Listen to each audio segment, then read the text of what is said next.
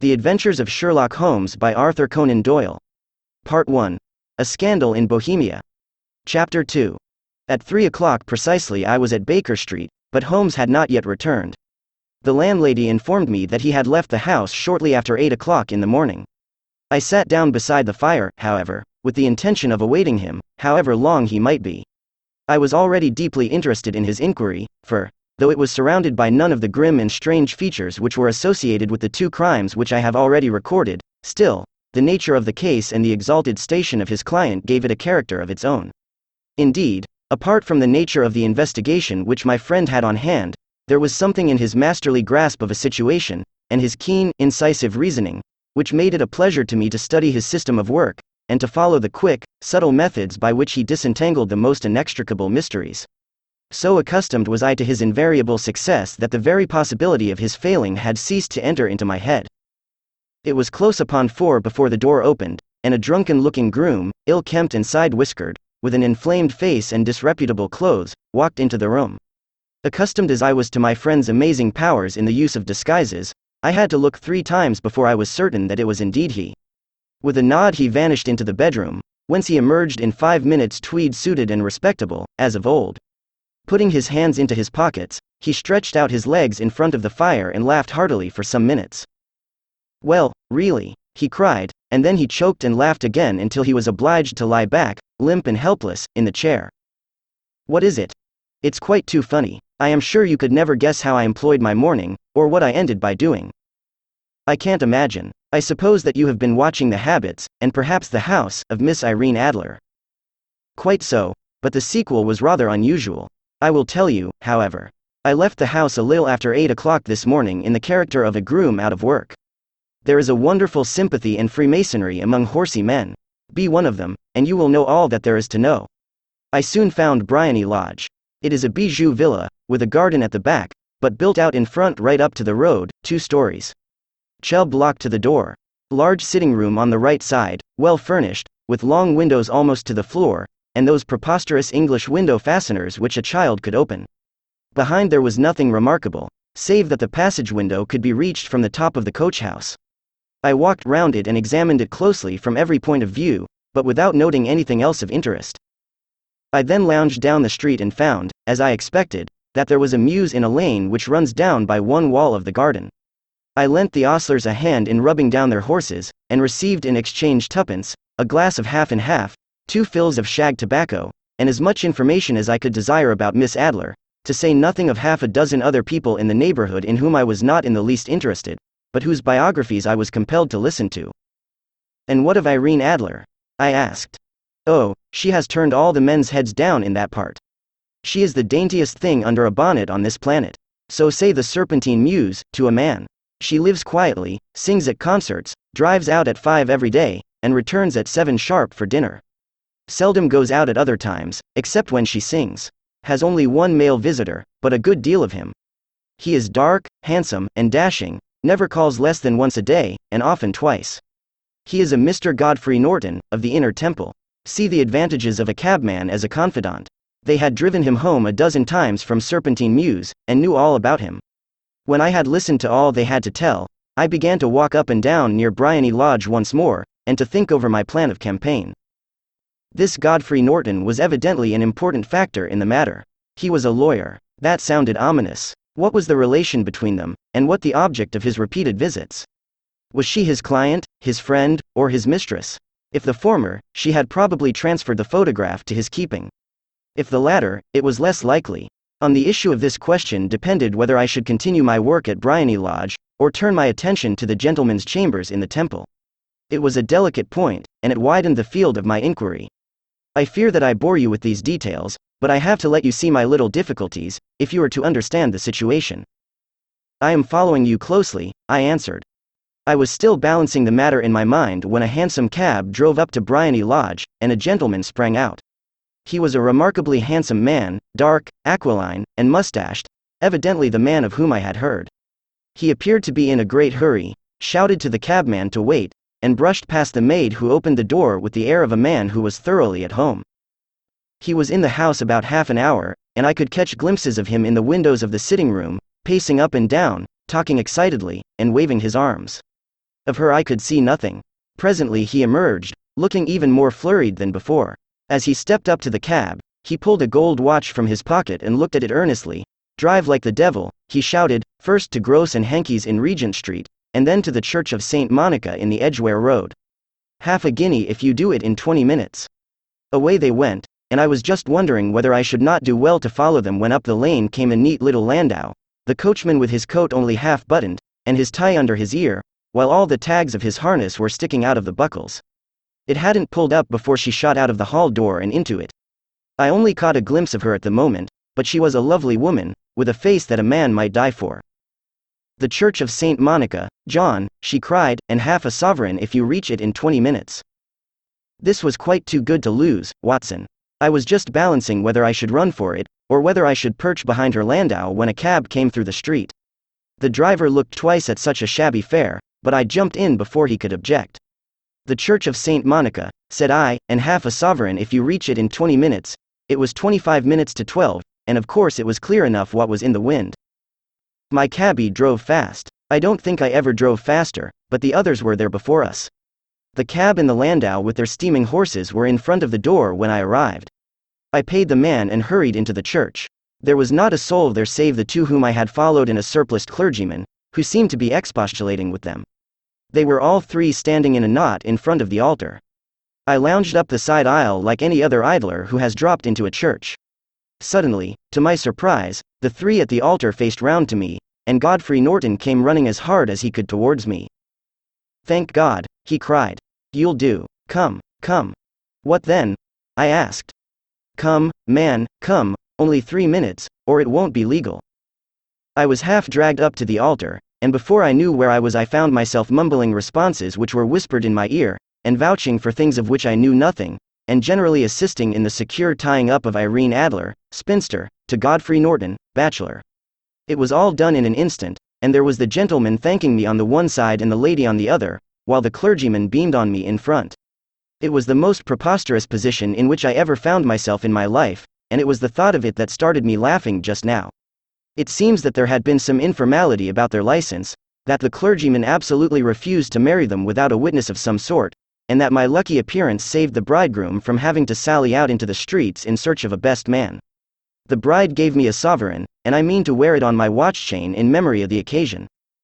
"This is a very unexpected turn of affairs," said I, "and what then?" "Well, I found my plans very seriously menaced. It looked as if the pair might take an immediate departure, and so necessitate very prompt and energetic measures on my part. At the church door, however, they separated, he driving back to the temple, and she to her own house. "I shall drive out in the park at 5 as usual," she said as she left him. I heard no more. They drove away in different directions, and I went off to make my own arrangements. "Which are?" "Some cold beef and a glass of beer," he answered, ringing the bell. "I have been too busy to think of food, and I am likely to be busier still this evening. By the way, doctor, I shall want your cooperation." "I shall be delighted." "You don't mind breaking the law?" "Not in the least." "Nor running a chance of arrest?" "Not in a good cause." "Oh, the cause is excellent. Then I am your man. I was sure that I might rely on you. But what is it you wish?" "When Mrs. Turner has brought in the tray I will make it clear to you. Now," he said as he turned hungrily on the simple fare that our landlady had provided, "I must discuss it while I eat, for I have not much time. It is nearly 5 now. In 2 hours we must be on the scene of action. Miss Irene, or Madam, rather, returns from her drive at 7. We must be at Bryony Lodge to meet her. And what then? You must leave that to me. I have already arranged what is to occur. There is only one point on which I must insist. You must not interfere, come what may. You understand? I am to be neutral? To do nothing whatever. There will probably be some small unpleasantness. Do not join in it. It will end in my being conveyed into the house. 4 or 5 minutes afterwards the sitting room window will open. You are to station yourself close to that open window." "Yes." "You are to watch me, for I will be visible to you." "Yes." "And when I raise my hand, so, you will throw into the room what I give you to throw, and will, at the same time, raise the cry of fire. You quite follow me?" "Entirely." "It is nothing very formidable," he said, taking a long cigar-shaped roll from his pocket. "It is an ordinary plumber's smoke rocket, fitted with a cap at either end to make it self-lighting. Your task is confined to that. When you raise your cry of fire, it will be taken up by quite a number of people. You may then walk to the end of the street, and I will rejoin you in 10 minutes. I hope that I have made myself clear? I am to remain neutral, to get near the window, to watch you, and at the signal to throw in this object, then to raise the cry of fire, and to wait you at the corner of the street. Precisely. Then you may entirely rely on me. That is excellent. I think, perhaps, it is almost time that I prepare for the new role I have to play. He disappeared into his bedroom and returned in a few minutes in the character of an amiable and simple-minded nonconformist clergyman. His broad black hat, his baggy trousers, his white tie, his sympathetic smile, and general look of peering and benevolent curiosity were such as Mr. John Hare alone could have equaled. It was not merely that Holmes changed his costume. His expression, his manner, his very soul seemed to vary with every fresh part that he assumed. The stage lost a fine actor, even as science lost an acute reasoner, when he became a specialist in crime. It was 6:15 when we left Baker Street, and it still wanted 10 minutes to the hour when we found ourselves in Serpentine Avenue. It was already dusk, and the lamps were just being lighted as we paced up and down in front of Briony Lodge, waiting for the coming of its occupant. The house was just such as I had pictured it from Sherlock Holmes' succinct description, but the locality appeared to be less private than I expected. On the contrary, for a small street in a quiet neighborhood, it was remarkably animated. There was a group of shabbily dressed men smoking and laughing in a corner, a scissors grinder with his wheel, 2 guardsmen who were flirting with a nurse girl, and several well-dressed young men who were lounging up and down with cigars in their mouths. You see, remarked Holmes, as we paced to and fro in front of the house, this marriage rather simplifies matters. The photograph becomes a double-edged weapon now. The chances are that she would be as averse to its being seen by Mr. Godfrey Norton, as our client is to its coming to the eyes of his princess. Now the question is, where are we to find the photograph? Where, indeed? It is most unlikely that she carries it about with her.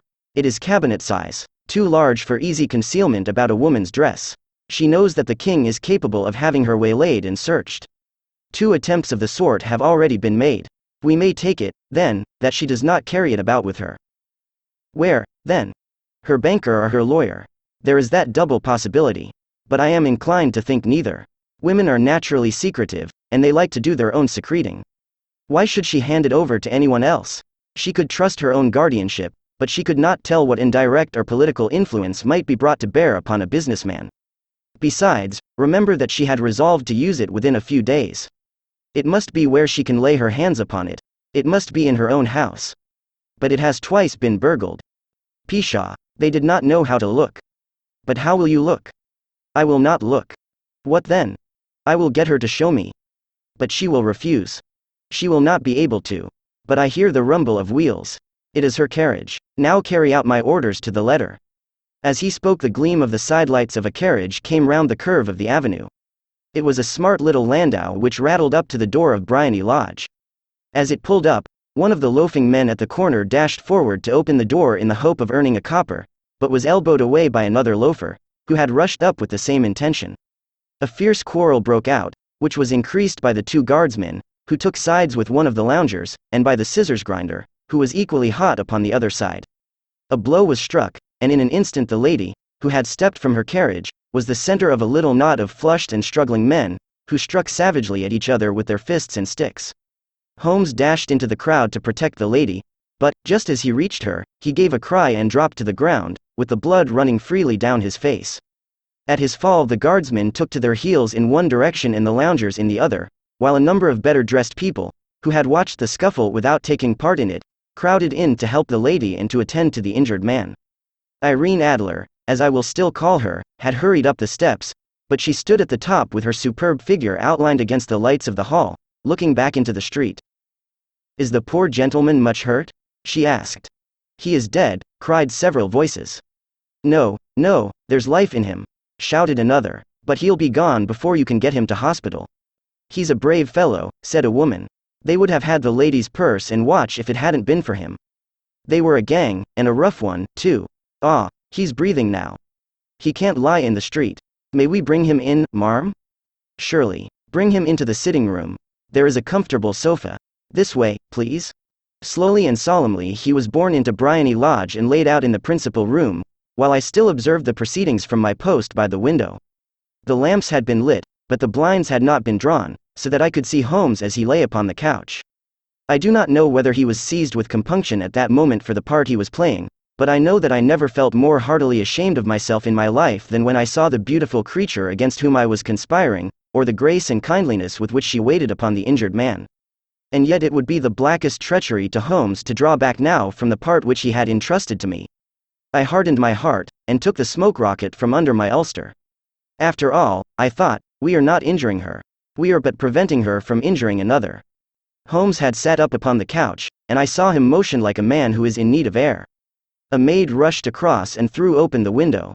At the same instant I saw him raise his hand, and at the signal I tossed my rocket into the room with a cry of fire. The word was no sooner out of my mouth than the whole crowd of spectators, well dressed and ill, gentlemen, ostlers, and servant maids, joined in a general shriek of fire. Thick clouds of smoke curled through the room and out at the open window. I caught a glimpse of rushing figures, and a moment later the voice of Holmes from within assuring them that it was a false alarm. Slipping through the shouting crowd, I made my way to the corner of the street, and in 10 minutes was rejoiced to find my friend's arm in mine, and to get away from the scene of uproar. He walked swiftly and in silence for some few minutes until we had turned down one of the quiet streets which lead towards the Edgware Road. "You did it very nicely, Doctor," he remarked. "Nothing could have been better. It is all right. You have the photograph? I know where it is." "And how did you find out?" "She showed me, as I told you she would. I am still in the dark." "I do not wish to make a mystery," said he, laughing. "The matter was perfectly simple. You, of course, saw that everyone in the street was an accomplice. They were all engaged for the evening. I guessed as much. Then, when the row broke out, I had a little moist red paint in the palm of my hand. I rushed forward, fell down, clapped my hand to my face, and became a piteous spectacle. It is an old trick. That also I could fathom. Then they carried me in. She was bound to have me in. What else could she do? And into her sitting room, which was the very room which I suspected. It lay between that and her bedroom, and I was determined to see which. They laid me on a couch, I motioned for air, they were compelled to open the window, and you had your chance." "How did that help you?" "It was all important. When a woman thinks that her house is on fire, her instinct is at once to rush to the thing which she values most. It is a perfectly overpowering impulse, and I have more than once taken advantage of it. In the case of the Darlington substitution scandal it was of use to me, and also in the Arnsworth Castle business. A married woman grabs at her baby, an unmarried one reaches for her jewel box. Now it was clear to me that Our Lady of today had nothing in the house more precious to her than what we are in quest of. She would rush to secure it. The alarm of fire was admirably done. The smoke and shouting were enough to shake nerves of steel. She responded beautifully. The photograph is in a recess behind a sliding panel just above the right bell pull. She was there in an instant, and I caught a glimpse of it as she half drew it out. When I cried out that it was a false alarm, she replaced it, glanced at the rocket, rushed from the room, and I have not seen her since. I rose, and, making my excuses, escaped from the house. I hesitated whether to attempt to secure the photograph at once, but the coachman had come in, and as he was watching me narrowly, it seemed safer to wait. A little over-precipitance may ruin all. "And now?" I asked. "Our quest is practically finished. I shall call with the king tomorrow, and with you, if you care to come with us. We will be shown into the sitting room to wait for the lady, but it is probable that when she comes she may find neither us nor the photograph. It might be a satisfaction to His Majesty to regain it with his own hands." "And when will you call?" "At 8 in the morning. She will not be up, so that we shall have a clear field. Besides, we must be prompt, for this marriage may mean a complete change in her life and habits. I must wire to the king without delay." We had reached Baker Street and had stopped at the door. He was searching his pockets for the key when someone passing said, "Good night, Mr. Sherlock Holmes." There were several people on the pavement at the time, but the greeting appeared to come from a slim youth in an ulster who had hurried by. "I've heard that voice before," said Holmes, staring down the dimly lit street. "Now, I wonder who the deuce that could have been."